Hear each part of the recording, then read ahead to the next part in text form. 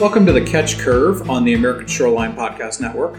We appreciate you joining us today for what is going to be a great show. We've got two special guests who are going to talk to us about the 101s of fishery management, some of the science and decision-making process that goes into managing fisheries in both state and federal waters, and of course the impact that that has on coastal communities that use that resource. Let me apologize in advance because I'm a newbie with the equipment. You'll notice that some of my audio is a little bit low, but you should be able to hear our guests loud and clear, and that is what is most important, and I promise to do better in the future. Today we have with us Emily Muhlestein, who is the Public Information Officer for the Gulf of Mexico Fishery Management Council, also known in short as the Gulf Council, and we'll talk to you a lot about that decision-making body during the course of the show. And also joined by Patrick Banks, who is the Assistant Secretary of Fisheries for the Louisiana Department of Wildlife and Fisheries.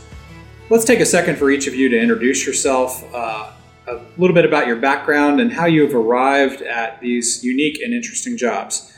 Patrick, why don't you lead us off? Yeah, I'm a country boy from South Georgia and love the coast of Georgia, love the marsh, love to fish, and decided to go to graduate school at Louisiana State University in Baton Rouge, Louisiana, and went there and completed my studies, and then went to work for the Department of Wildlife and Fisheries and was the statewide oyster biologist for about 15 years before moving up into administration and eventually into the assistant secretary position at the agency. Great, thanks. Emily, why don't you tell us a little bit about yourself? Interestingly, my history is not that much different than Patrick's, except it wasn't South Georgia, it was Chicago. And growing up, I always came to Florida to fish with my grandparents.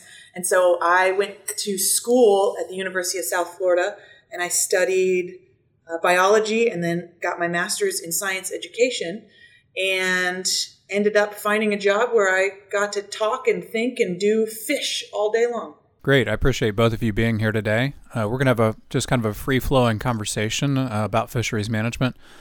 I think, Emily, it would be great if you could start off by telling us a little bit about the Gulf Council and what that body does. Sure, absolutely. So the Gulf of Mexico Fishery Management Council actually operates kind of as an advisory group to NOAA Fisheries, who is responsible for doing the science and implementing the laws that govern our fisheries. And so the Gulf Council is actually a group of each of the state directors for the Marine Resource Division from the state and a number of different fisheries stakeholders. So we have a variety of folks who represent the different interests in our fisheries, our commercial fisheries, our recreational fisheries, our for-hire fisheries, and we also have some scientists, and they all work together to make management recommendations on how we should best manage our fisheries for the health of both the fish stocks and for the coastal communities that rely on those fish stocks. Patrick, you're the Assistant Secretary of Fisheries at the Louisiana Department of Wildlife and Fisheries, which is a state agency. So how do you fit into the picture here as we sit at this federal meeting here in Orange Beach, Alabama? That's a good question, Robert, and Emily described it perfectly. There are 5 seats on the Gulf Council that are reserved for each of the 5 states within the Gulf, the head fishery scientists from each of those states. And so I sit there as a representative for Louisiana. And so within Louisiana, my agency, led by our governor, is responsible for any kind of involvement in federal fisheries management. For state fisheries management, we have a commission in Louisiana that sets the rules and regulations for state-managed species. But on the federal level, that involvement in federal fisheries management falls to our agency as well as our governor. And so I represent our state and our governor on the Gulf of Mexico Fisheries Management Council. And one tiny detail, if I can jump in, the state governors appoint the other federal fisheries managers. So the ones that don't work for agencies, the ones that do represent our fishery, are actually selected by the governors to sit on the council as well. So it is a very state and federal collaboration. I think that's a great point. I often describe this process as a hybrid because you have state governors who nominate applicants, but ultimately is the U.S. Commerce Secretary who picks the person to sit on the council. So, Patrick, it might be helpful if you tell our listeners, what is the bright line? What determines whether or not a fish is managed as a federal or a state fish? Well, it really comes down mostly to the species that we manage. So, for example, the majority of the red snapper resource occurs in federal waters, in those waters outside of 9 miles. Whereas redfish or speckled trout, let's look at speckled trout or spotted sea trout as we would call them in the fisheries world, the majority of those fish occur in state waters. And so for us, spotted sea trout or speckled trout is a state-managed species as opposed to red snapper, which is a federally managed species. I think that's a great point. I often remind people that these fish are moving around and they don't necessarily adhere to arbitrary political boundaries and therefore creates a need for a complex structure. Speaking of that, Emily, I think it might be helpful if you describe to people how this council process was developed from the beginning. And, for example, that this is just one of 8 councils that exist in the nation to regulate our fisheries.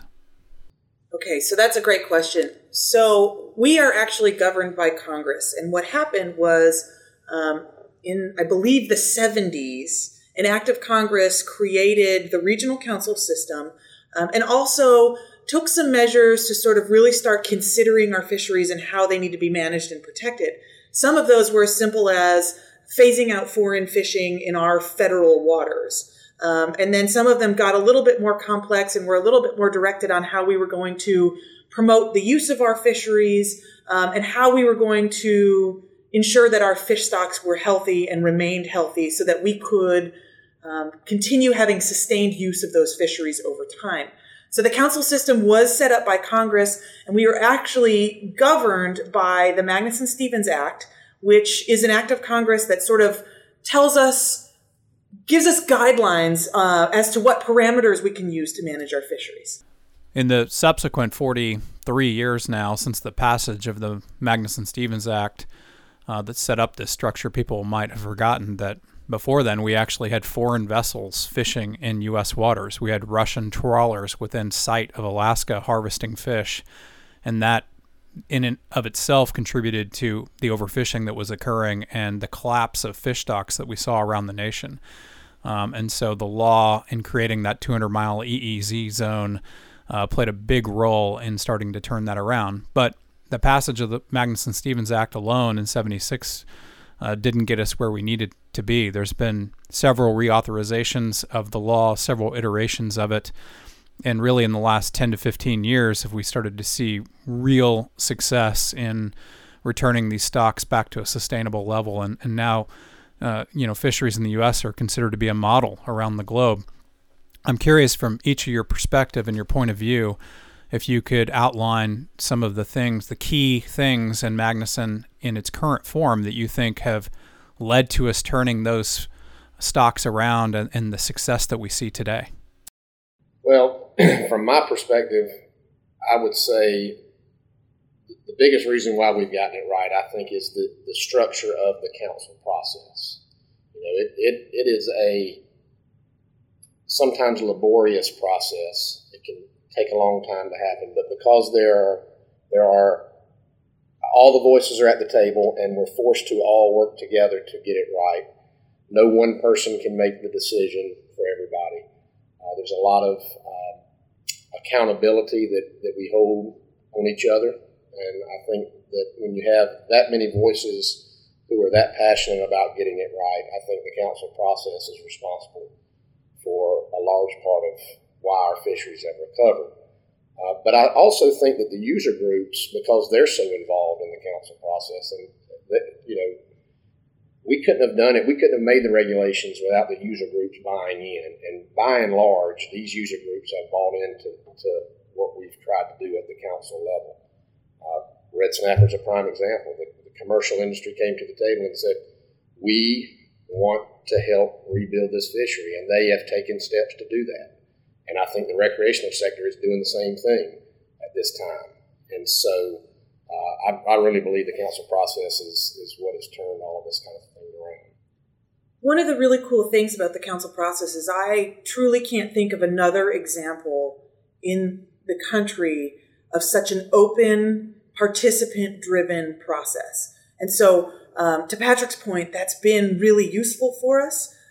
It also makes the process kind of slow because we do spend a lot of time making sure that we are answering to our stakeholders' needs and crafting laws that balance competing interests as much as possible. If you think about it in different industries, we don't have some public board that gets to decide where the highways go or where and how oil extraction can happen. That's a much different process than this open public process that drives the council. And so I think that open process, coupled with some very strong federal law that aims to really rebuild our stocks and achieve the greatest yield possible and the greatest use possible from that stock, really makes our management unique and successful.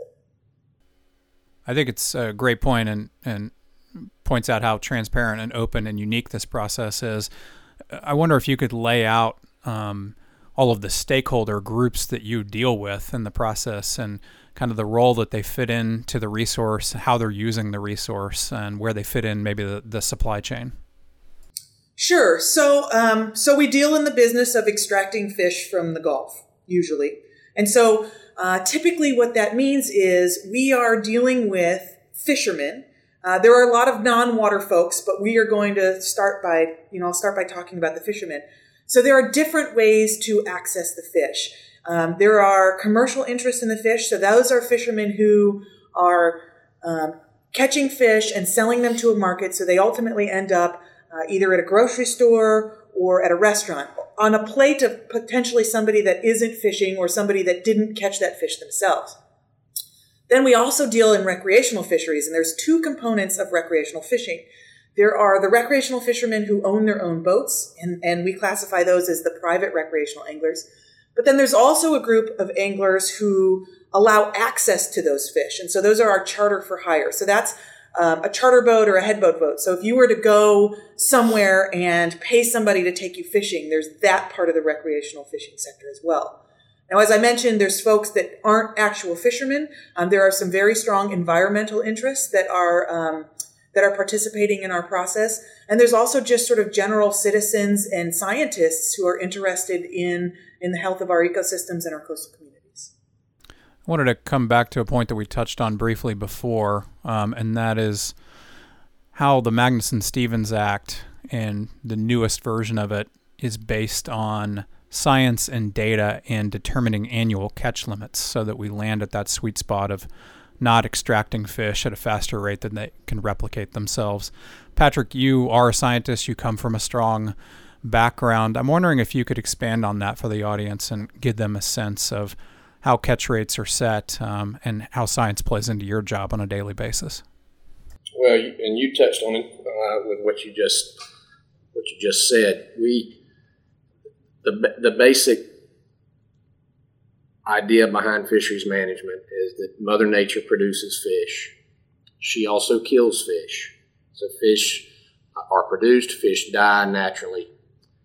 But if that stock is increasing even beyond the amount of fish that are dying naturally, well, that's extra fish that can be extracted from the resource. And so that's what we try to do is allow that excess fish to be taken in some fashion, like Emily said, whether commercial or recreational or what have you.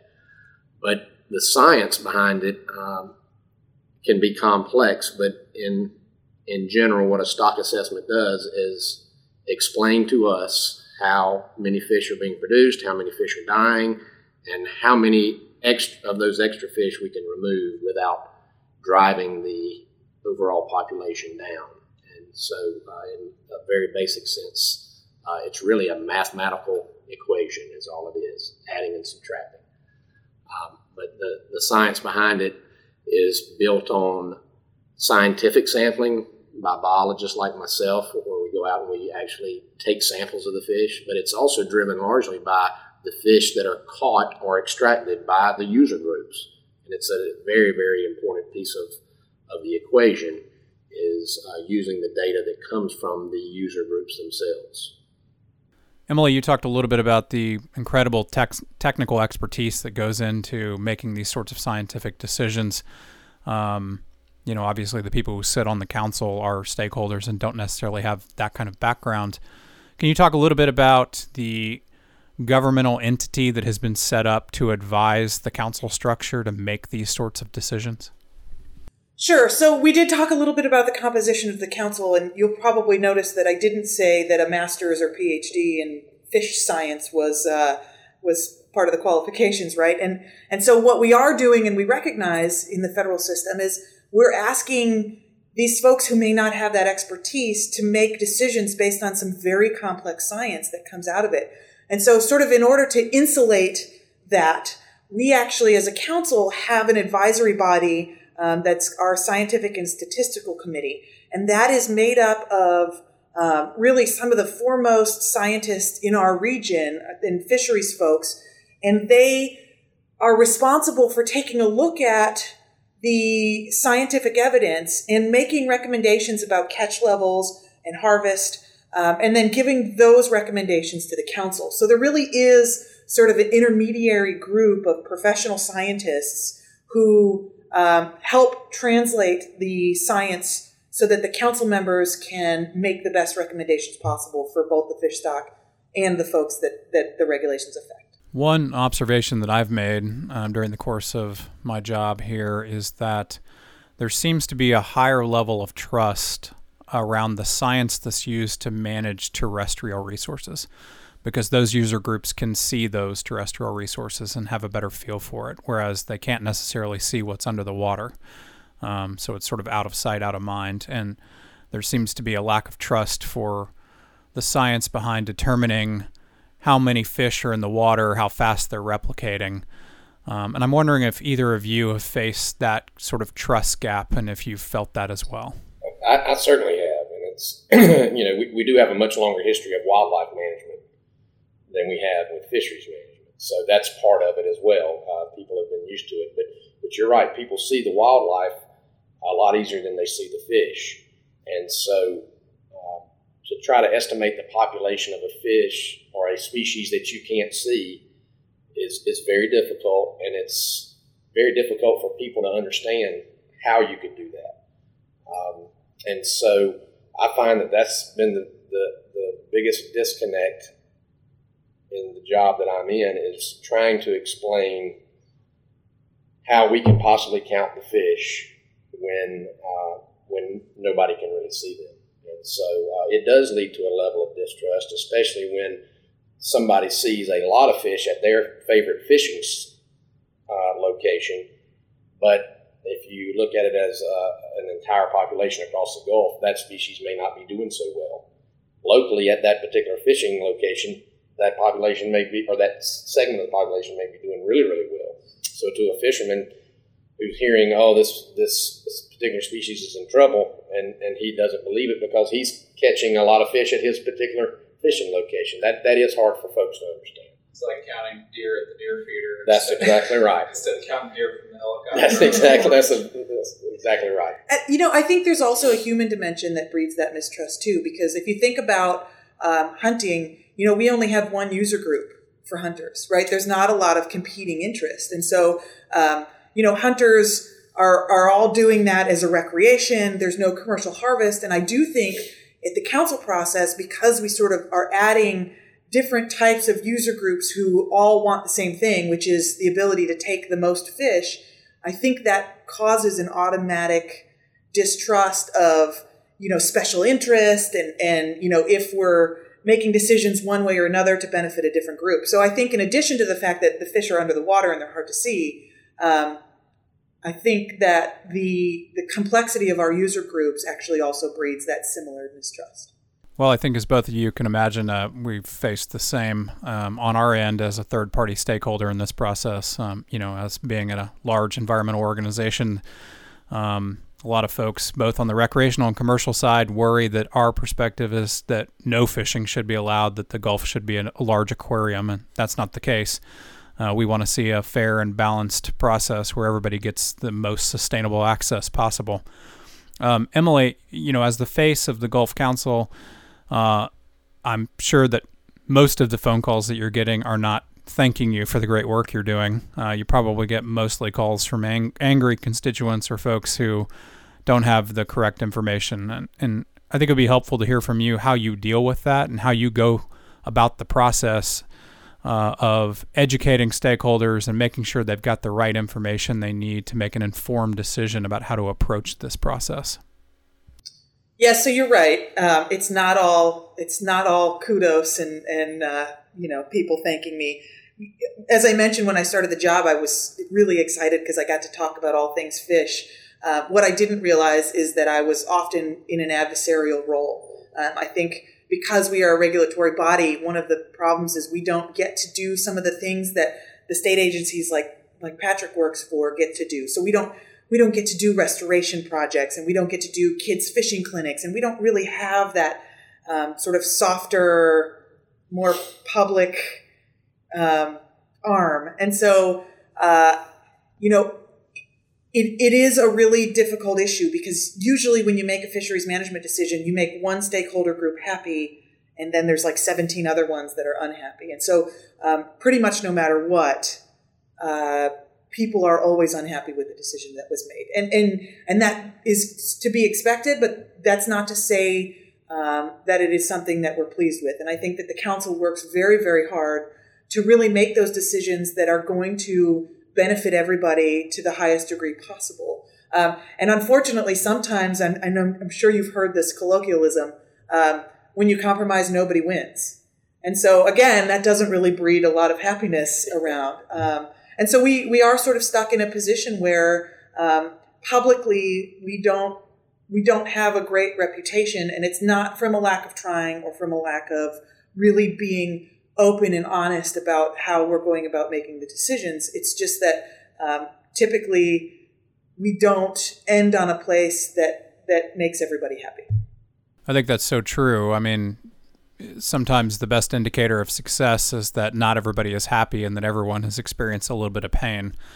If one person is thrilled with the result, then you may have done it wrong. But there are other indicators of success. Red snapper would be a great example. Just 15 years ago, this was a stock that was on the verge of collapse. And we had to make some very tough decisions about catch limits and put the commercial sector into a new system that had more accountability. And now it is rebuilding faster than anyone ever imagined it could, including the scientist. And everybody's getting to share in that success story. So, I think hopefully what people got out of that is that sometimes when you have to make tough decisions and it hurts a little bit, there is a reward that you can see even within one generation. And red snapper would certainly be an example of that. Well, and you make a good point. We've talked a little bit about how a lot of our stocks are rebuilding.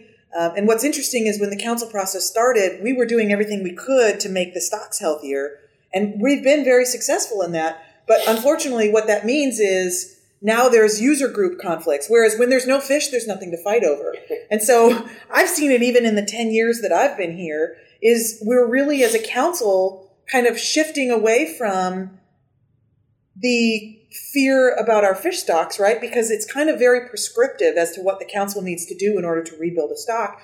And really, we're kind of starting to be in this place where we can really get creative with how we manage our user groups to enhance everybody's experience, which I think is just super exciting and fascinating.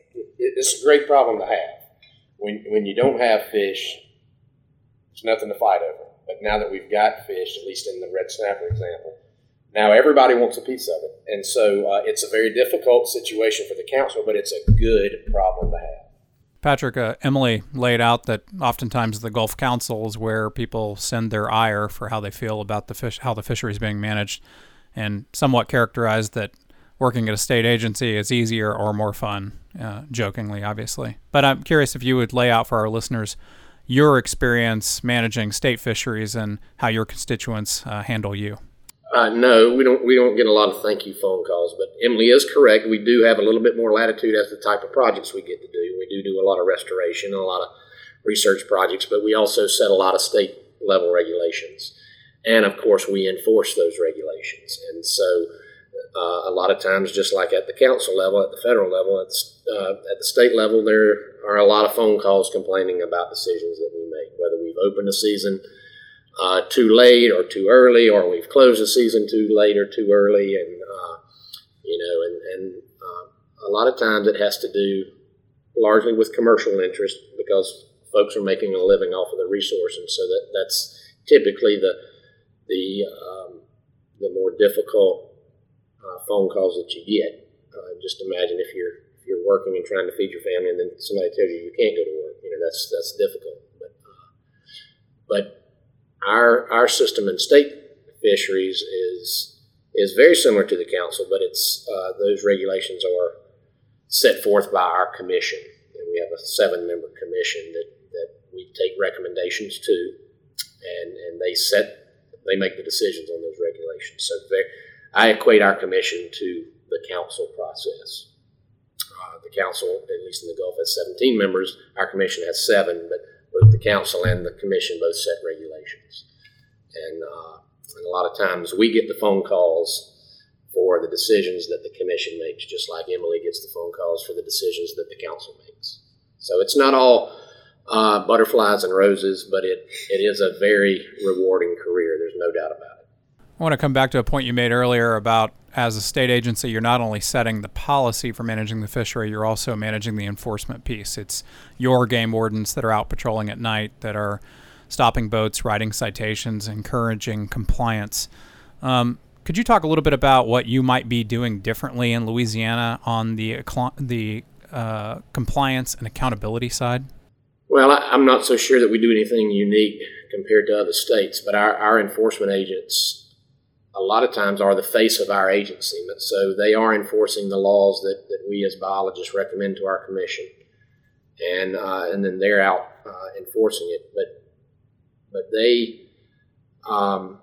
they're an integral part of fisheries management.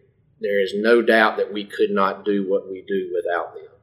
And that's not to say that I hope that they go out and write a lot of citations and take people to jail. That's not the goal of enforcement. The goal of enforcement is to compel people to comply with the regulations without a citation. And so we set the regulations. We at least in Louisiana, we always set those regulations in coordination with our enforcement. When we decide to put forth a recommendation or a regulation, we sit with our enforcement and we go through the process of how would they enforce it, what kind of problems do they foresee enforcing it, how can we write the regulations such that the folks can easily comply with it. And so they're an integral part of the development of fisheries regulations, and then of course they're the face of compelling people to comply with those regulations. And with that, those men and women are putting themselves in harm's way. Because of a unique situation, the governor asked you to step up as interim secretary for a period of time, and you had to deal firsthand with a tough situation. Will you tell our listeners about that? Yeah, no doubt. These men and women do, in fact, put their life on the line every single day. It's an amazing job. We had a very young agent who was on patrol in the middle of the night in North Louisiana and came across a very dangerous situation, made a stop, did not realize the danger of the situation, and was shot 5 times and was left for dead on the side of the road. That agent survived and is back at work today. And that did happen during my very brief stint as an interim secretary, and it was a very worrisome situation. We weren't sure that he was going to make it, but he fought hard, and he's back at work. He's back in the field. He's not just sitting behind the desk either. He's back at work and is a wonderful part of our team. So it's a dangerous job, and it's a lot of times a thankless job. Well, we are so glad that he is doing well today. I do want to press you a little bit on the question about what you're doing that's unique, though, because Louisiana has made some large-scale investments in a robust data collection and accountability system that really has become a national model. Could you talk a little bit about LaCreel and how it works and how it has improved your fisheries? Sure. LaCreel is our system of counting fish that are harvested by the user groups, mainly the recreational sector. And so one thing about Louisiana is obviously our coastline is very marshy, not a lot of places, not a lot of port ports of entry. So we're able to put a lot of effort into the few ports where folks come in with the fish. And so La Creel is a way of counting those fish that really puts a lot of effort on interviewing the fishermen, not only when they bring the fish in, but also after the fact, after the trip, where we do a lot of calling of fishermen as well as email fishermen to try to understand their efforts. So La Creel is a combination of interviewing fishermen at the dock, seeing how many fish they have caught, and then on the backside, calling and contacting through email and phone calls as many fishermen as we can to understand how many fishermen actually went fishing. And La Creel is a very expensive program, but our fishermen stepped up a few years ago and said, we want to have the best data collection system that we can, and we will pay for it. They pay an extra amount on their license just so that we can fund this data collection system, and it enables us to make very quick decisions on seasons. We know how many fish are being taken within a week of them being taken, and we can track that harvest against our quota, our self-imposed quota, and we're able to be very nimble, very responsive to closing a season so that we don't overfish. Another thing that's made Louisiana unique is that you are managing to a quota, a set poundage of fish that you predetermined as a sustainable level to harvest, instead of setting an arbitrary season like some other areas do, and then they don't find out if they overfished until after the fact. You guys have not hesitated to monitor it in near real time and then shut the fishery down if you're close to hitting your level. Emily, I'm wondering if you could outline for us some other places in the region or the country where they're doing innovative things like that, where they're able to give more sustainable access to their fishermen as well. Sure. So, I think one of the big sticking points right now in fisheries management, as we mentioned, part of our body of knowledge that contributes to our understanding of how healthy a fish stock is that harvest information.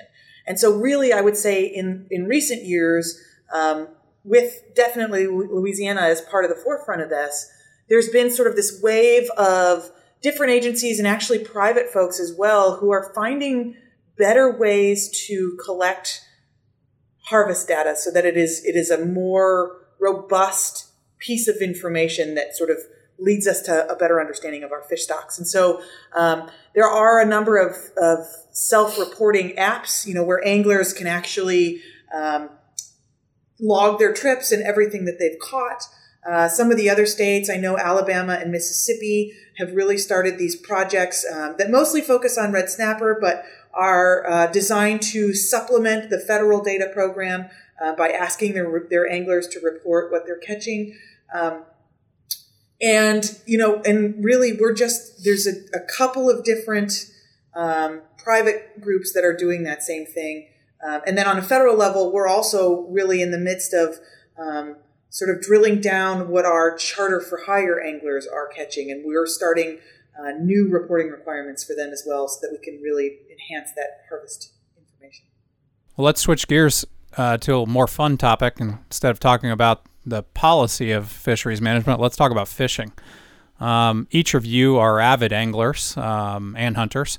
Tell us a little bit about how you take advantage of the fishery in your own backyards. Okay, so I live in Florida. I live in Central Florida, and I am a very avid spear fisherman. And so, if I have a day free, the best thing that you could do is put me underwater. I'm not necessarily that excited about hook and line fishing, but if I could craft my perfect week, it would include diving for lobster, diving for stone crab, diving to shoot fish, and then you'd have to top that off with doing some scalloping as well. So my family and I spend a lot of time harvesting our own seafood, and then of course once you do that, you have to like cooking. And so really our entire life revolves around harvesting our own seafood and turning it into delicious meals. It's not a bad life. It's not a bad life. Patrick, what about you? Yeah, that sounds like a wonderful life. I'm passionate about the coast of Louisiana. I love the marsh. I love to fish in the marsh. I enjoy going offshore as well, but not nearly as much as sitting in a small boat in the marsh fishing for speckled trout and redfish. That's what I would really love to do. Now, if you threw in a duck hunt that morning, that's even better. And the wonderful thing about coastal Louisiana is you can do that. Certainly during the duck season, you can hunt in the morning and then fish the rest of the day. But my favorite thing to do is to chase those inshore species like redfish and speckled trout. Our listeners are across the nation, and they probably don't realize what an incredibly unique fishery is in Louisiana because of the composition of your coastal shelf. I've heard the craziest stories about what one person can catch in a single day. Tell us a little bit about that. It is unique. It's unique because of the topography. You're right, and we have a very shallow coastal area that goes out many miles into the Gulf. It stays shallow for many miles. But it's also unique because of the Mississippi River and what the Mississippi River brings to our coast. It brings a lot of nutrients. It also produces a very large estuary that is not really salt water and it's not fresh water. And so in one spot in our marsh, I've caught largemouth bass, I've caught redfish, I've caught speckled trout, sheepshead, blue catfish, all in one spot. For the first time in my fishing career this past year, in that same spot, I caught a red ear sunfish on a piece of dead shrimp. So it's quite amazing that you can catch both freshwater species, or what you would think would be freshwater species, as well as what you would normally consider saltwater species, all in the same area. But it's this incredible mix of the river water as well as our Gulf water that makes our estuary so productive. And so now, if you move to the offshore species, certainly because the shelf is it goes on for so many miles, you maintain that shallow mixing zone even out into the Gulf. And so you can get on the edge of that mixing zone and you may still catch some speckled trout even in 50, 60, 70 feet of water. You go 5 miles to where the shelf drops off into 1,000 feet of water and you can start catching tuna and grouper and things like that. So it's a pretty amazing place to fish. There's not much else to do but fish. And if you love to fish, it's the best place in the world. Not to mention some of the best restaurants in the world. As a Texas boy, I think it's hilarious because there are places where I can go 30 miles offshore and still be in 100 feet of water. In Florida as well. We say it's a foot a mile. And you can... You can hit that drop-off point in places in the side of land and be catching yellowfin tuna, which is unheard of. Yeah, you're exactly right. It is very close to the mouth of the river, but the rest of our coastline, the shelf goes on for many miles. You're right. Right at the mouth, it drops off very quickly. The folks listening today probably come from dozens of different professions, but the nexus point where we all intersect is the coastal communities that are impacted by the decisions that we make. I'm wondering if each of you can talk a little bit about that human dimension and the culture and the impact on culture involved in the decisions that you make in fishery management every day, and especially about your individual communities. Well, I'll start with that. Certainly in Louisiana, our coastal communities, they are no doubt the fabric of what makes Louisiana unique. We have communities that are so remote from larger population centers that it makes them unique. It makes what they do unique. It makes the food unique. It makes some of their dialect unique. But managing fisheries for those communities is part of what makes my job so much fun. You have communities that are 100% reliant on one particular species in Louisiana, and when that species is not managed appropriately or it has problems, an entire community suffers, and that's scary, and it's unfortunate. So, but that's also what makes the jobs we do so important, because there's entire communities that are reliant on what we do and doing it right. And that's where I was really going with this is so much bigger than just counting fish, right? This is about the cascading effects that this science and catch limits and access have on the decisions that people make every day, whether or not they get a hotel room in Destin or Venice in order to go fishing, or if they go to their favorite restaurant, and how much money that restaurant makes, the wait staff, the bus boys, the grocery stores, all parts of the supply chain and the economics of this. I mean, the most simple way to look at fisheries management is that it's a big driver of both food and recreation. And those two things are, to me, probably the most important cultural indicators I could think of.